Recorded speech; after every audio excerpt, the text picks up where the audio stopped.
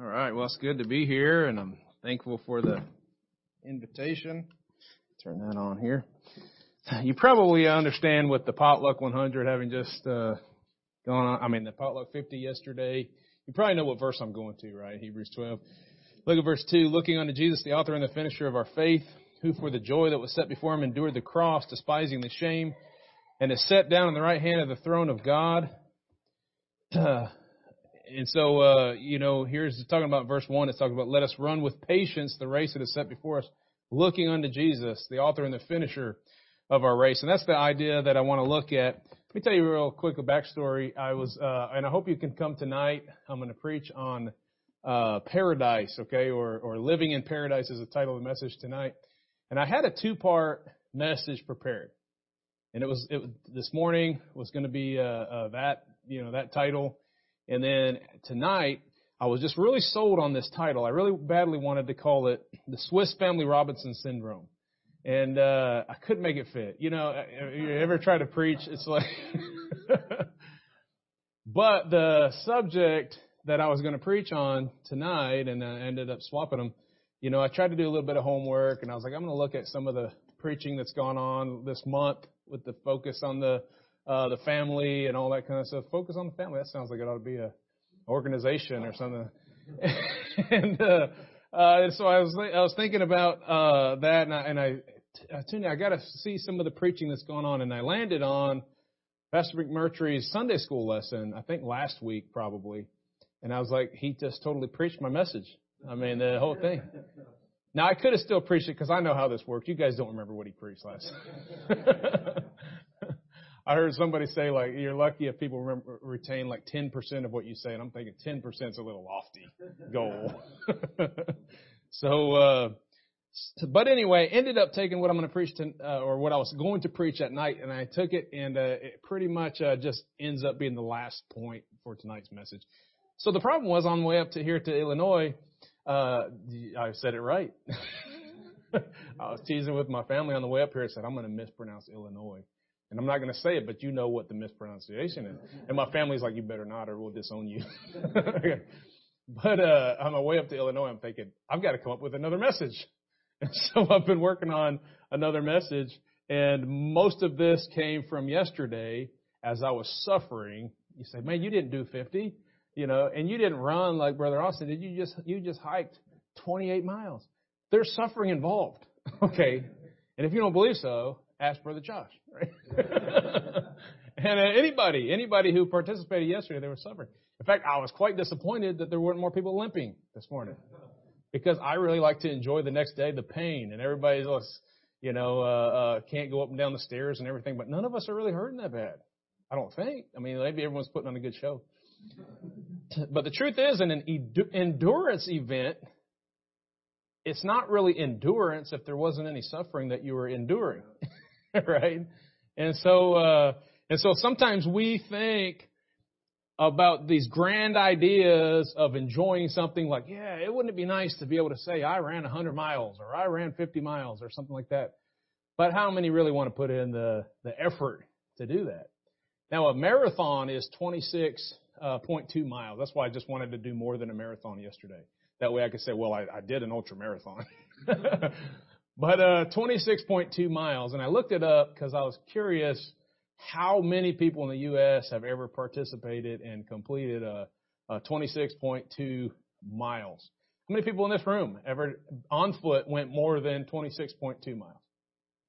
Yeah, and the people that are here for the Potluck 50. So I looked it up and it said 0.5%. And to me, that actually is a lot. I'm kind of surprised of that number. That have actually done 26.2 miles on foot. Why? Because nobody wants to suffer. But those who do, they understand that there's suffering involved.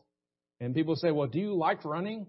Well, you can get addicted to running and like crave that run or whatever, but I don't know that anybody actually enjoys it. It's suffering, right? So I'm still going to use that phrase, Swiss Family Robinson Syndrome. But this is not what the message is necessarily about. But I want you to think about this idea. How many of you know what I mean when I say Swiss Family Robinson? All right, good, okay. So a handful, not even half. But Swiss Family Robinson was a book that was written back in 1812 by Johann Weiss, and I didn't know anything about the book. I watched the movie, right? If you knew more about me, you'd understand why I watched the movie instead of reading the book. But growing up, it was a movie that I watched. Movie many people have watched, and if you haven't watched that, you've probably watched something similar. And the idea is, because a lot of stories have been written off of this theme, the idea is this group of immigrants is on the ship, and they're going, I think, to Australia, and along the way, they get shipwrecked, and they wash up onto some island in the East Indies, and they're just stuck on this island, and they've got to survive, however long, indefinitely, whatever. And so this story is about this family who survived on this desert island, and it doesn't end up being that bad of a deal, as I'll get to here in the message. But so the idea is, great, man. After you read the whole thing, you're thinking, man, I kind of want to do that. I kind of want to live on a desert island with my family and just raise my own, animals and have I don't know, maybe not everybody in here, because you're looking at me like, no, I don't really want to do that. But a lot of people have this dream and this fantasy, and they're thinking, hey, that looks like fun. Brother Justin, I know, has gotten a little bit into survival camping, and my father-in-law is really into that, and I got into that, and it's like you watch these YouTube videos and stuff, and you're like, oh man, that would be great, man. I could go there, I could build myself a little A-frame, and I could, just rough it for a week. And you get out there, and like 10 minutes in, you're thinking, man, this fire's kind of hard to start. And it's a little cold outside. I kind of want to go home right now. But the thing is, you have this vision of how cool it would be to get through that experience, but nobody really wants to go through it. And so it's a lot like that when it comes to, running in an endurance event. Again, it's called, Potluck 50 Endurance Event is what we were talking, the name that we're using. It's also like that in our Christian life, and of course that's what the message is going to be about. But I was thinking about this in the endurance event. I thought about this actually the first time I did a Potluck 100 in Iola, we hosted that, and I was thinking in my mind about the suffering and the enduring and the going through that. And these verses were going through my mind about how Christians are supposed to go through tribulation, right? Now, and I know I'm in good company here probably on eschatology, and we understand a literal tribulation that God's people are going to go through. But look, even if you don't believe that, you should understand that Christians are supposed to go through tribulation. And so let's look at a few of these verses real quick, and then I'll tell you where I'm going with this. John chapter 16.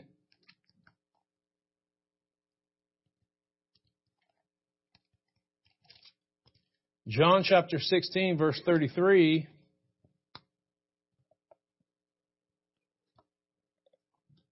John 16:33. These things I have spoken unto you, that in me ye might have peace.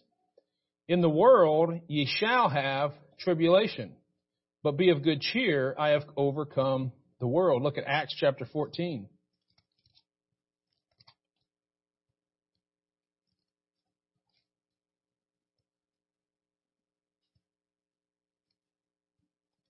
Acts 14, verse 22. This is great. Paul preaches the gospel, and his custom was kind of to go back through these towns as he's going back and stop and visit these folks and confirm them and find, kind of like give them some advice and everything. Verse 22 says he was confirming the souls of the disciples and exhorting them to continue in the faith, and that we must, through much tribulation, enter into the kingdom of God. Now, a lot of Christians don't want to hear that word and think about, hey, Christians, we're going to go through tribulation in this world. And they're thinking, no, I'm following God. And they've been kind of maybe brainwashed by the prosperity gospel and everything. And they think, I'm following God. I should have everything just easy, right? Because, I'm not a child of wrath. And they say, I'm not appointed to wrath. So I'm just going to have everything easy until the day that Lord comes back and takes me. But look, it's very clear in the Bible. You must go through tribulation if you're going to follow. He was talking to disciples. I understand some people are going to get saved, maybe won't go through some of the suffering, Think about whenever he had multitudes following him, and Jesus would look to specifically his disciples, it says. And maybe not necessarily the 12, but those who were actually following him, his disciples. And he would say, hey, if you're going to follow me, you're going to forsake all, and you're going to forsake your family, and you're not going to have houses to sleep in. That wasn't to every single believer. If you don't do that, you're not saved or something like that. It was to this group of people that were going to take up their cross and follow him. And he said there's going to be suffering involved if you're going to do that. But don't we all, at the end of the day, want to be good Christians and want to go to heaven and hear, well done, thy good and faithful servant, and get rewards and all that kind of stuff?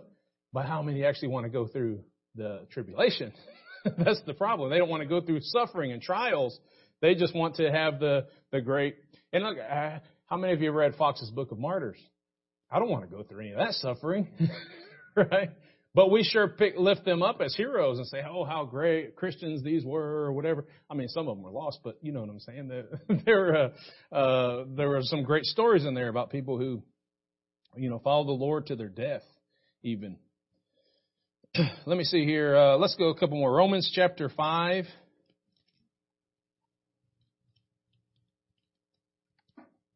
Romans 5, verse 3.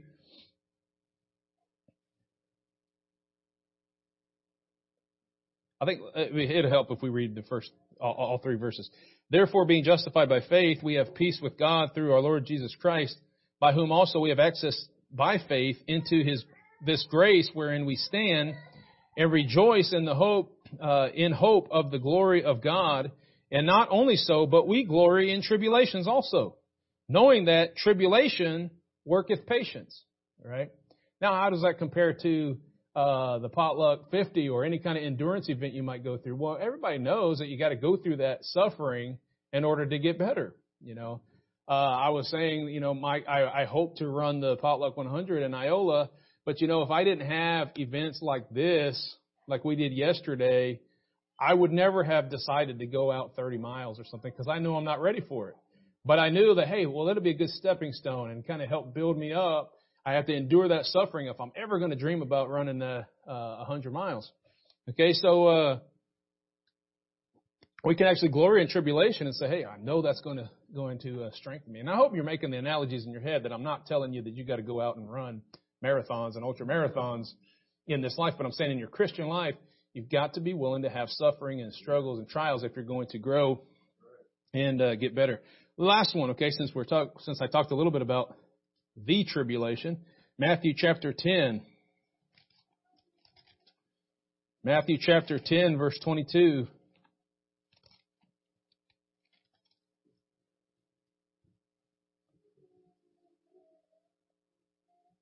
There's a very similar verse, and we'll look at that in a minute in Matthew 24, or maybe we won't, I don't know. Similar verse in Matthew 24, but a lot of people don't realize that it's also in Matthew 10. Verse 22 says, and ye shall be hated of all men for my name's sake, but he that endureth to the end shall be saved. Now, there's been a lot of weird doctrine, that has come about because of this verse, and they've said, well, look, if you've got to do the works and keep enduring and all that in order to be saved, and that's not what it says. It says those who endure to the end, they shall be saved. That's something as Christians that we look forward to. Hey, I'm despised by this world. I'm persecuted. I'm hated. All these things are going wrong. I'm going through all this tribulation, but I know that when I get to the end, I'm going to be saved out of this tribulation. And I'm just making application for all of us. But if you go through the tribulation, you know that you're in those days or something, you're thinking in your head, hey, it's only going to be for a few years. I just got to endure this. But once I get to the end, I'm saved out of this tribulation. Matthew 24.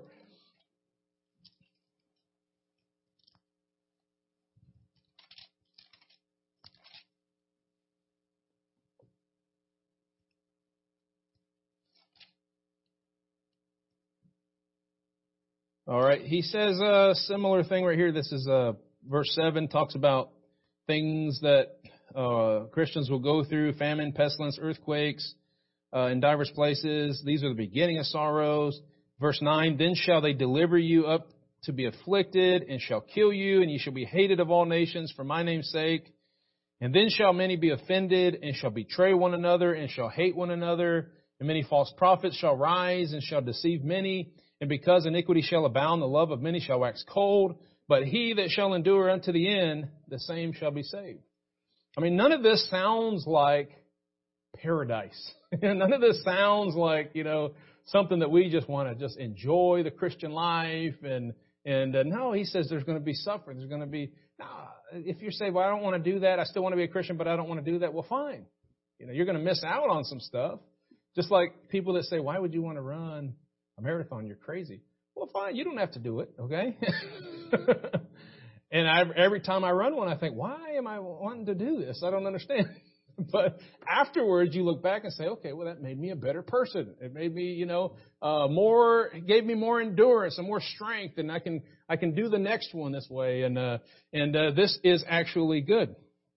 I actually even thought about making this theme for the Potluck 100. Okay, I'm thinking that everybody in here is familiar with this, but go to Revelation 6. Talking about tribulation, right? You're familiar with the 7 seals. And I seriously have thought about doing this, where I would divide the Potluck 100 into 7 aid stations. And it would be called the Endure Tribulation 100 or something. And so you start off, right? And it's a white horse. This is great, man. The Christ is here. No, that's the Antichrist. He's deceiving you, right? You got this white horse. Look at Revelation chapter 6. He says, and I saw when the Lamb opened one of the seals and heard, as it were, the noise of thunder. One of the 4 beasts said, come and see. And I saw, and behold, a white horse. And he that sat on him had a bow. And the crown was given unto him, and he went forth conquering and conquering. So I thought about even like an image. I'm a little bit of an artistic guy, and I'm thinking in my head like a logo, this guy on a white horse, and he's got a bow, and this starts that first seal, part of the event. And then it says in verse 3, and when he had opened the second seal, I heard a second beast say, come and see. And I went out, and another horse was red. So I pictured a red horse at the next aid station, right? You just stop. Okay, I made it. To the second seal.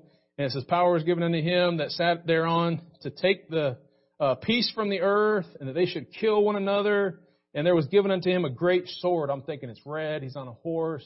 He's got a sword. Surely it's going to look like one of the Muslim flag, or something. He's got this, whatever that kind of sword's called. I can't think of it. And that would be the second seal, right? And then we keep on running a little bit farther. And verse 5 says, and when they had opened the third seal, I saw a third beast say, come and see. And I beheld a black horse, and he that sat on it had a pair of balances in his hand. That's easy to imagine in your head. I don't know, maybe we'll serve some wheat and some grape juice or something like that as you keep going on in that verse. We get up to the fourth seal and look at verse 8. I looked, and lo, a pale horse, which I think is kind of like a little greenish color, off-white. And his name was, that sat on it was Death. And I'm telling you, if you've been in the Potluck 100 and you get to this point, you feel like death. And hell followed with him, and power was given unto them over the fourth part of the earth to kill with the sword and with hunger and with death and the beast of the earth. I'm thinking maybe like a cross, a skull and bone, what is it called? A skull and bones like logo or something. I don't know. Black horse, then he gets to, you get where I'm going, okay? Go down to all these seals. I thought that would be a pretty cool idea. I still might do that sometime. But here's the thing about going through tribulation.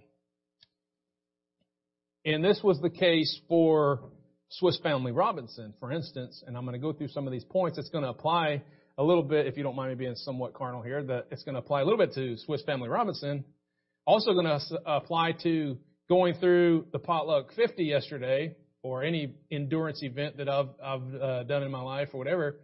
And then finally it's going to apply to also us all running the Christian race, if you will. And we know it's going to have tribulation. It's going to have trial. Okay. It's going to have some hard times that we have to go through.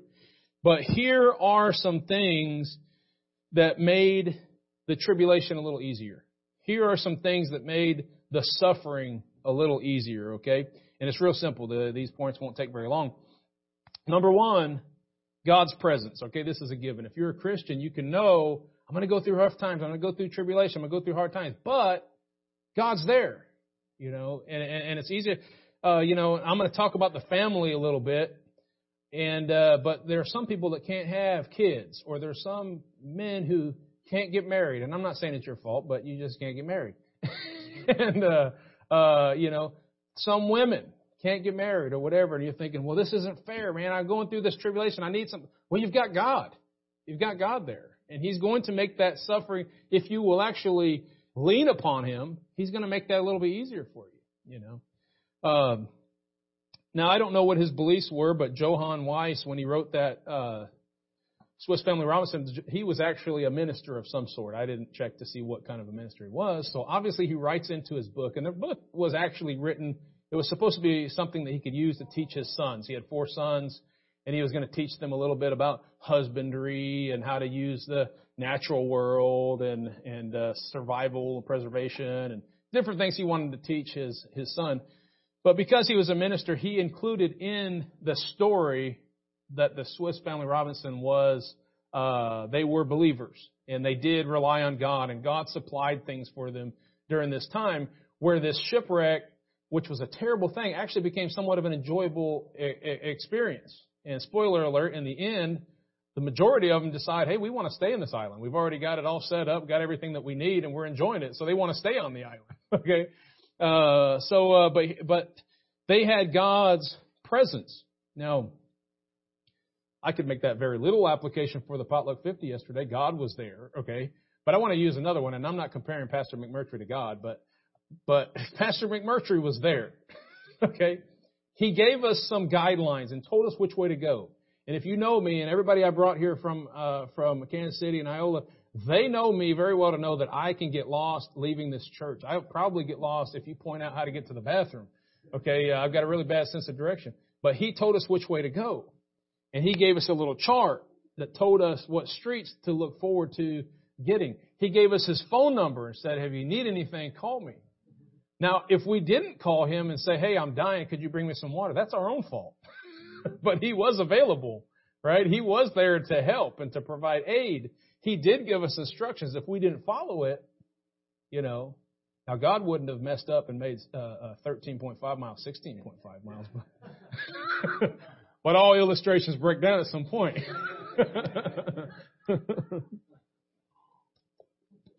I'm just kidding. It actually ended up being a good thing as far as I'm concerned. Because I was like, oh, wait. I was dying thinking, oh, man, 13 miles feels like forever. And he's like, well, actually, found out we're at 16.5. And it's like, woo, I'm ready to go, man. It's weird how your mind plays tricks on you. Like the first time I ran a 100-miler, I was dying all the way, probably from mile 30 to mile 50. I was dying. But then it was like I had never ran more than 50 miles. So as I went and took that, limped a little while and then started back up after the 50 miles, I got to 10 more miles. I made it through, and then I was like, I've only got 40 miles left. I was like, that's like 2 20-milers. And the person that I told that to was like, are you okay? But your mind just starts playing games. But anyway, that has nothing to do with anything except for to say that people, God's there, right? And God gives us His Word in the Christian life. He's not only given us His Word, but He's given us the Holy Spirit to help us understand what that means. He's given us a direct access to the Father. We can go and we can ask Him to supply for our needs, and He's there. Can you imagine going through something that all by yourself with no help like that? You have to drink out of the canal or something. You got to try to figure out how to make a little fire so you can boil that water, because I don't think I'd want to drink it without boiling it first. And no, man, all that stuff, we don't even know how bad the suffering would actually be if we didn't have, somebody to call up and say, hey, man, I'm dying. Can you help me? Well, in a Christian life, sometimes you think, man, it's so hard. It's so hard. But you're thinking, actually, it's a lot easier when God's getting you through it. And you've got a purpose, and in the end it's going to be okay. You're going to be with Him for all eternity. That makes the suffering a little bit easier. Psalm 68, verse 19.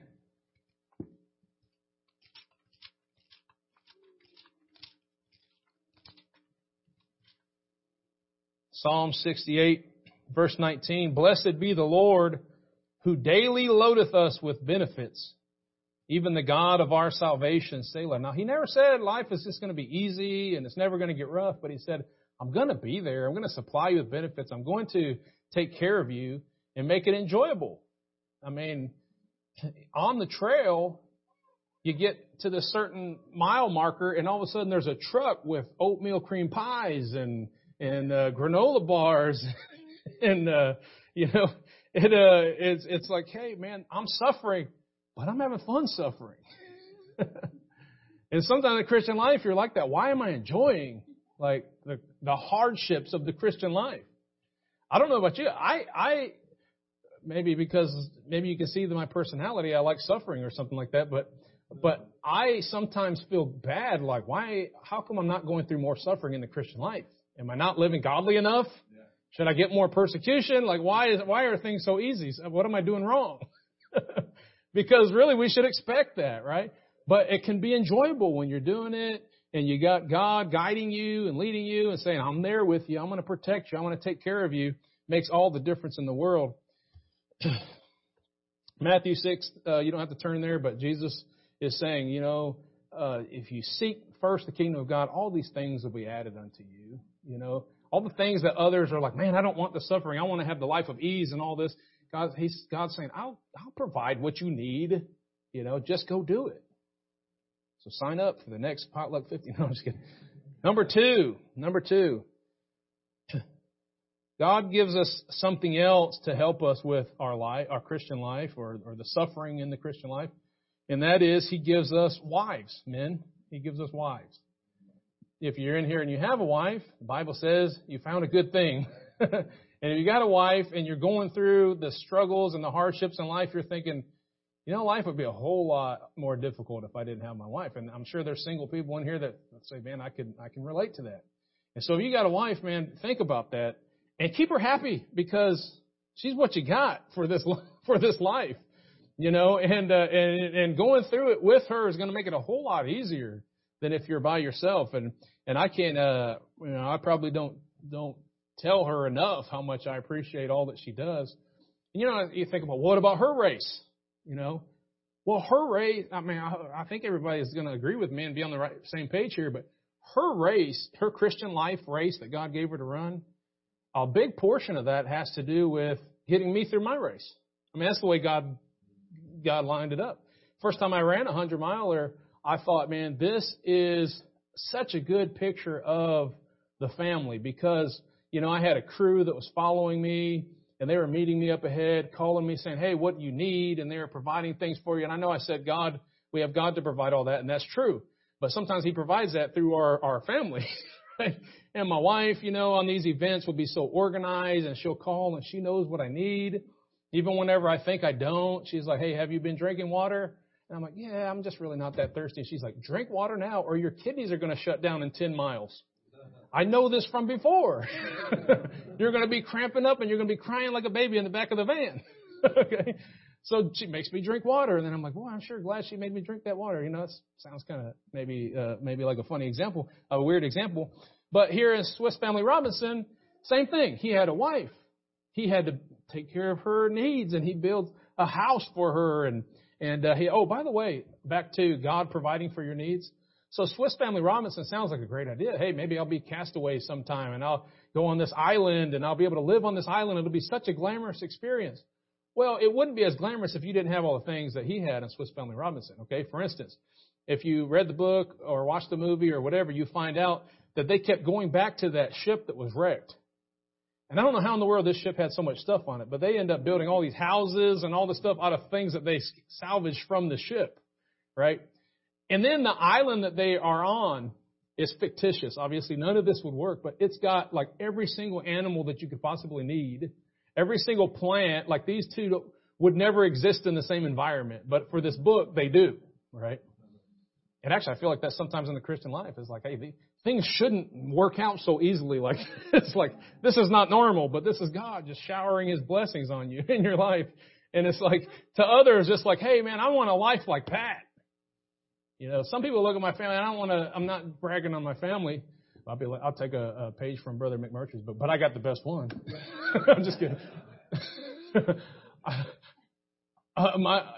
People in our neighborhood sometimes watch our family and they're like, man, I just don't know how you get your kids to behave. And I'm thinking I could tell you, but you're not going to want to do it. I don't know just how your wife looks at you that way and your wife loves you. And I don't know, what you do. What's the secret? And I'm thinking I could tell you how to love your wife and what that's going to require, but you're not going to want to do it. I had a guy who lived across the street from us, and every Christmas we try to go around and take some goodies to all of our neighbors and check on them and say hi. And this guy, he had a problem with drugs and everything, and people on drugs get real paranoid about things. And he said, man, he kind of opened up and started telling me all these things. And eventually in our conversation, he said, I used to sit across the street from you guys and watch you. And you come out all dressed for church and you get in your vehicle and go. And you're going to work every day. And kids are out there mowing the yard for you and doing all that stuff. And he said, I thought in my head, like, this can't be real. And he literally thought that we were planted there by the FBI to watch him across the street. He's like, it's just too good to be true. Nobody could have such a happy life. I'm like, you could have a happy life. You just got to follow this. And it's not always going to be glamorous and easy, but you could have it. Okay. Back to the wife. Okay. In Genesis chapter 2, God, from the very beginning, right, says, hey, it's not good for man to be alone. He gave him a wife, gave him a help that was meet for him, and through that he was able to live life a whole lot more comfortably than if he didn't have a spouse. Along with that, real quickly, children. Look at Psalm 127. Probably familiar with this passage. Like I said, I wrote this sermon in the vehicle and while I was out in the field on the trail running, so I wasn't trying to come up with a whole lot of new concepts. Right? So this is something that you're probably familiar with. But Psalm 127.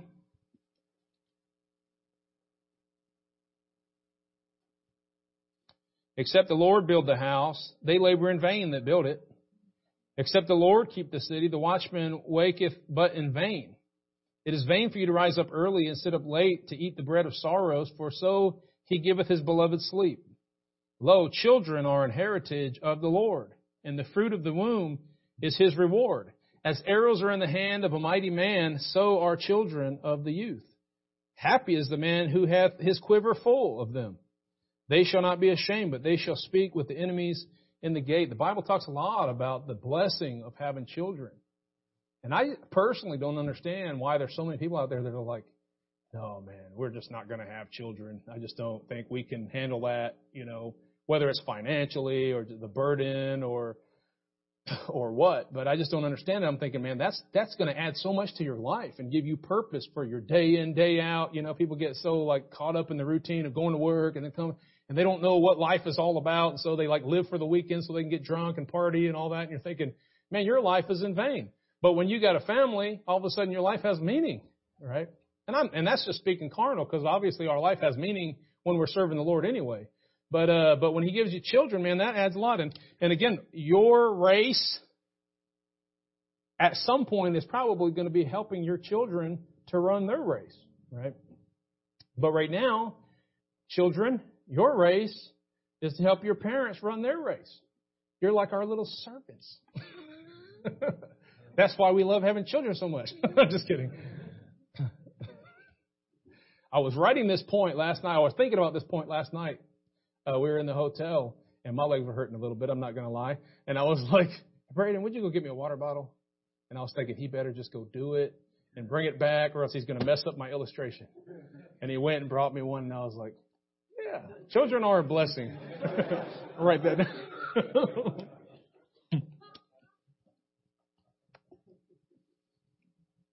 Valerie, like I said, when I run 100-milers or 50s or whatever, she's got a lot of planning, and she's got the food all organized and everything, and she'll send the kids to get things ready. And I remember a couple of years ago we had one, and They were super organized. I didn't finish it, but that was my fault, not theirs.